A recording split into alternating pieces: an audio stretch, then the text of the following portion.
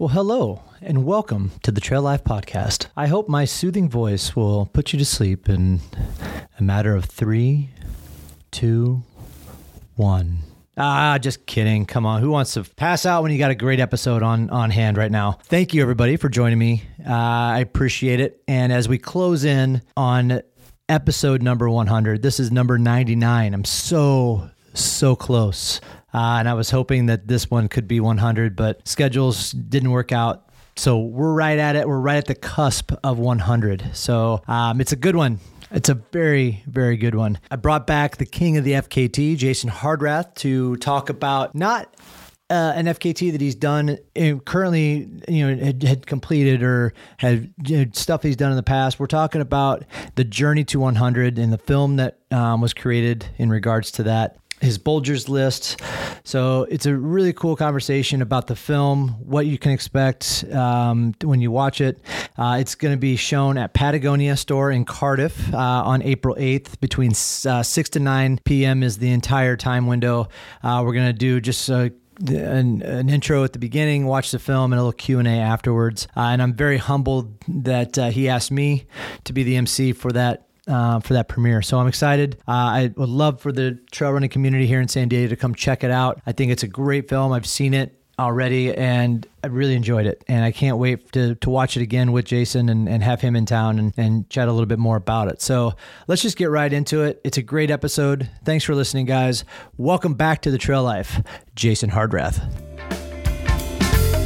Well, help me turn the turning. Help me get it right. I don't wanna hurt nobody. Well, I don't wanna fight. Well, offer me the peace of mind and let me. Yeah, here we go. Here we go. Well, I'm glad we're jumping on because I'm excited to have you coming down to the San Diego area. That's going to be awesome. I'm excited about that too. Hopefully by the time you get down here, it'll actually be San Diego weather. It's been gnarly. Well, even today, it's been raining like nonstop all day. It's been cold. It's like, this is just uncharacteristic San Diego weather. I feel like I feel like I'm in Seattle, for crying out loud. That's the way I feel. So hopefully by the time you get down here, it'll be a little bit warmer and not raining. So yeah, California's been just getting bombed with the precip. It's been wild to watch. Like I have some friends in Mammoth and in Tahoe and all those places. And it's just, it's crazy. I feel bad for all those people up in the mountains. I mean, yeah, great. The snow is awesome if you're up there being able to enjoy it. But at the same time, it's a pain in the ass because you can't get anywhere. You can't get to stores and everything else. Like the videos and stuff that come through on the news, like it's amazing. So I've had friends of mine who have houses up in Big Bear and were stuck up there for 2 weeks and couldn't get down to get back to work and get their kids to school and everything else. And it's insane. So there's a point where it's over. Like, okay, it stops being fun. It stops being fun after a while. It's like, okay, let's just get back to the regularly scheduled program here. Yeah, no, I think a lot of people are in the same boat. I would imagine that there's maybe one or at most 2 storm cycles left, and they're probably going to be significantly weaker than what they've seen up there. Yeah. So I would hope so, but let's dive right in. I mean, we're on the show to talk about your film premiere here in San Diego, which it's the Journey to 100 or JT 100, I guess, or whatever like the short term is for it. But it's all about your Bulgers 100 FKT, which is amazing, and kind of the backstory of you and how you got into this type of stuff. So, and I don't really want to go into a full dive of the Bulgers 100 because you can go back and listen into the very first episode you and I did now back in late 2021 where we really talked about it and got like really dived into it. But yeah, and it was fresh. It was pretty fresh off the effort when we chatted. It was pretty fresh. So, I think it literally was probably a month after you had gotten done or something. I think so. Like yeah. So people really should. I imagine you'll throw that link down in the show notes. Like, yeah, if people want to hear me go really deep into the nuts and bolts of it, Yeah. That episode really covers it well. So I remember that. Yeah. So I kind of like in with this conversation, I just kind of want to give like the 30,000 foot view of it, right? Of like what the film is all about, really, what people can like expect when they go and check this film out, and just kind of talk about some of the, I am kind of curious and how, because a lot, like some of it is you're doing the filming yourself, obviously, because you're not going to have a camera person like following you the entire time. So there's a lot of like selfie or GoPro footage in there and stuff. But I always find like the filming aspect of these things quite interesting, and how the film crew was able to capture some of those moments there. Because it looked like there was some drone footage in there too. But so yeah, just give us the very high viewpoint of the film itself. Yeah. So 30,000 foot flyover, journey to 100. I guess to lay the foundation, I'm a school teacher now. I'm here at school, and the film kind of starts out laying the groundwork of what this adventure life means to me as an educator, and how it impacts my students. So it brings it down to earth a bit, rather than, hey, wow, just this guy who climbed 100 mountains. But I always talk about how you can only teach what you become.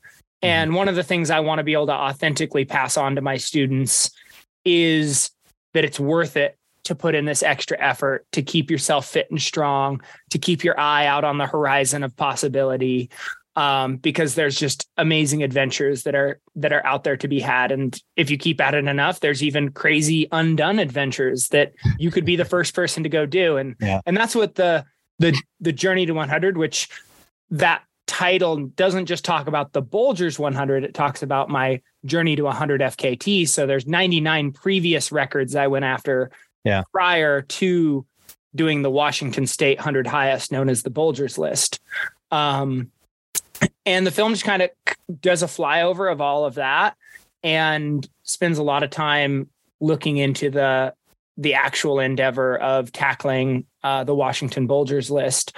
And yeah, it was a lot of GoPro, a lot of balancing between getting GoPro candid shots of, either my climbing partner, Nathan Longhurst, or myself, just if I was out there solo, just shooting myself, and then trying to coordinate with a film crew. A film crew did actually end up joining for 4 of the peaks.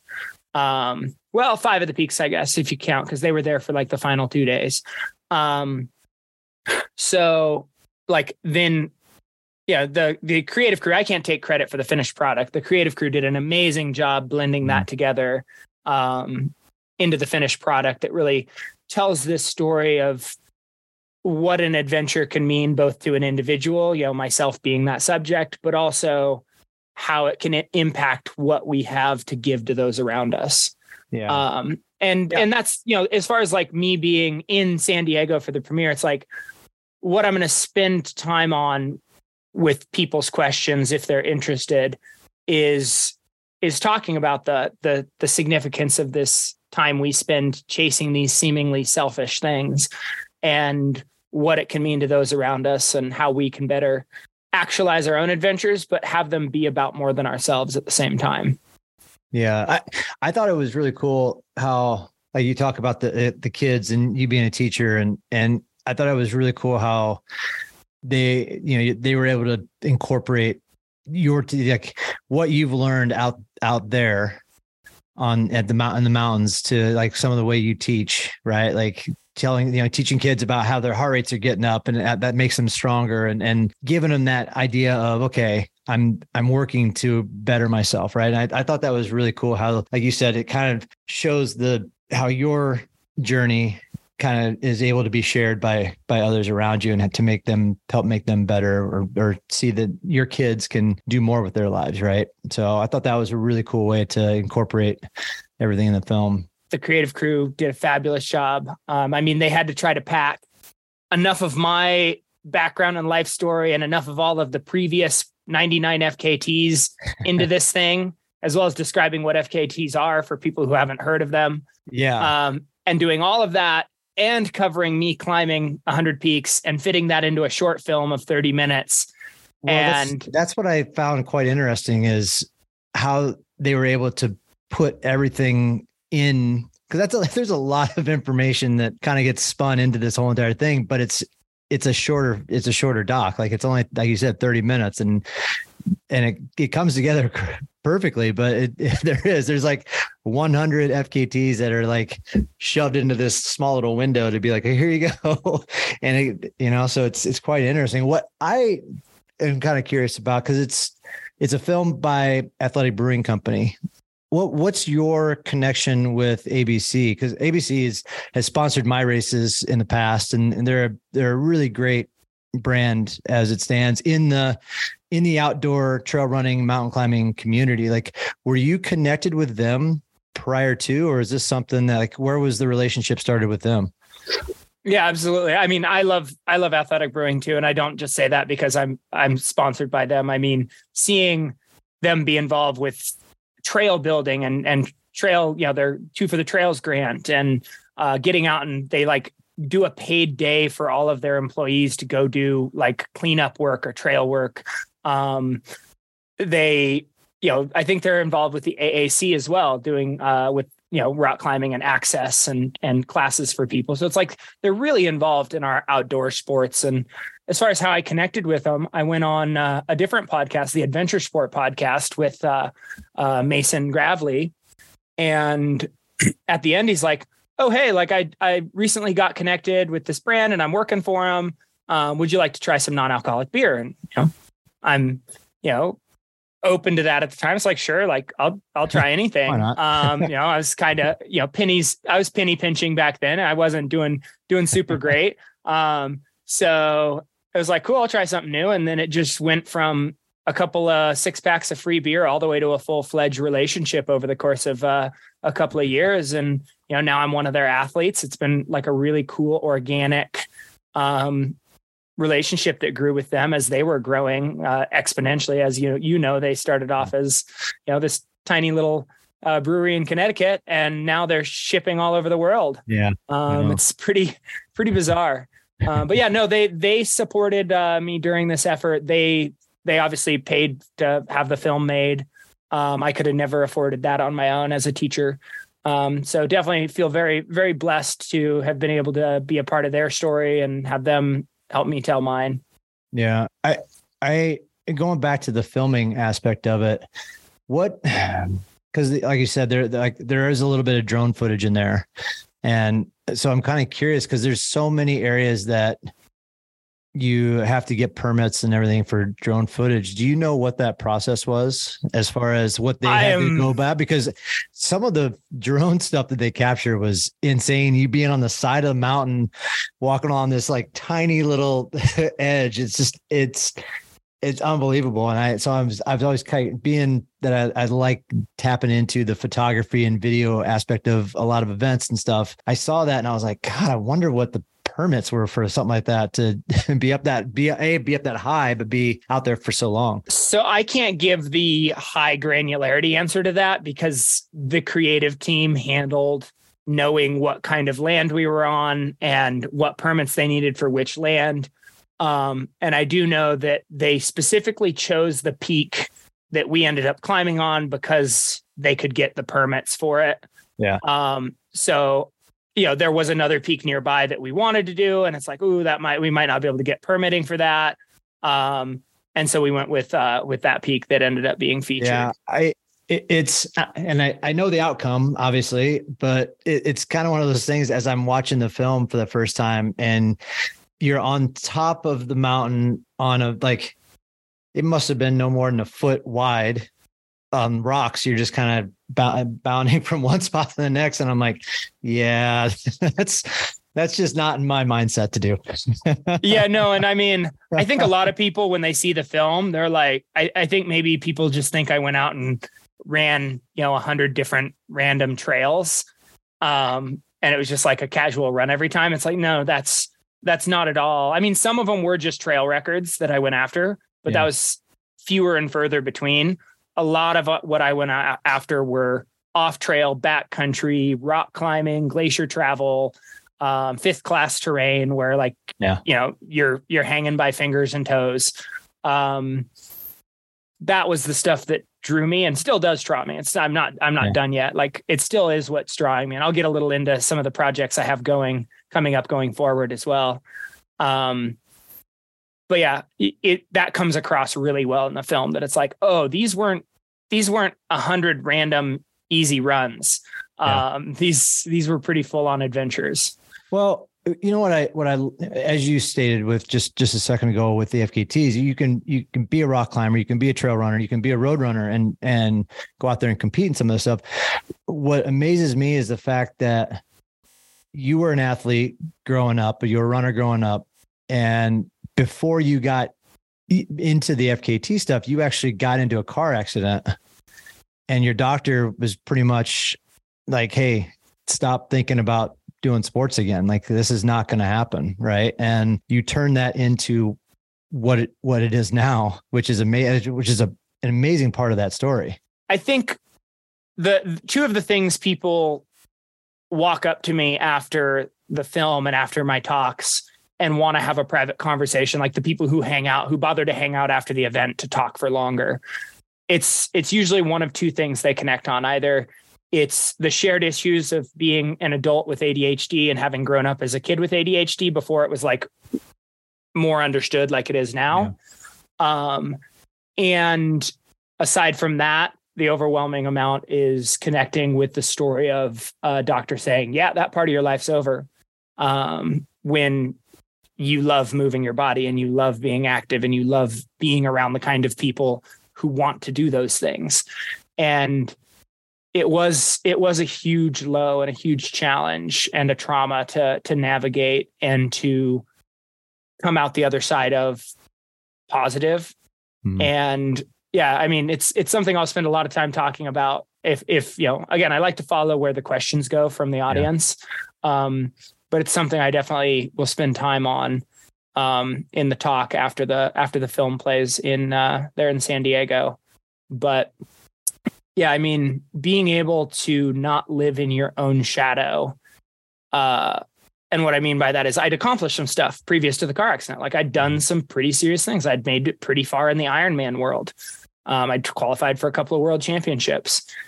And being able to release that, so I wasn't constantly going, well, I'm not back to that yet. I'm not back to that yet. I'm not, because that just tears you down.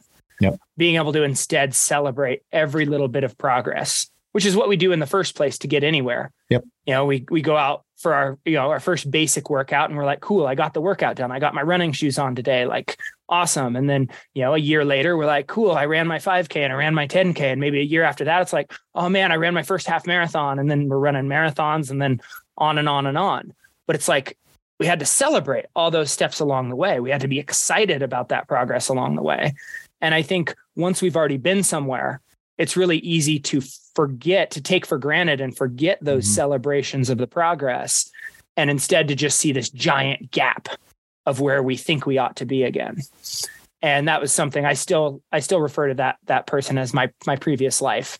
And again, I think we talked about this on the previous episode quite a bit, but yeah, it's a big piece of the story that I hope people who are struggling, you know, if somebody's listening to this and you have a friend that's struggling, or you yourself are struggling with a big setback in life, please come hang out and let's chat.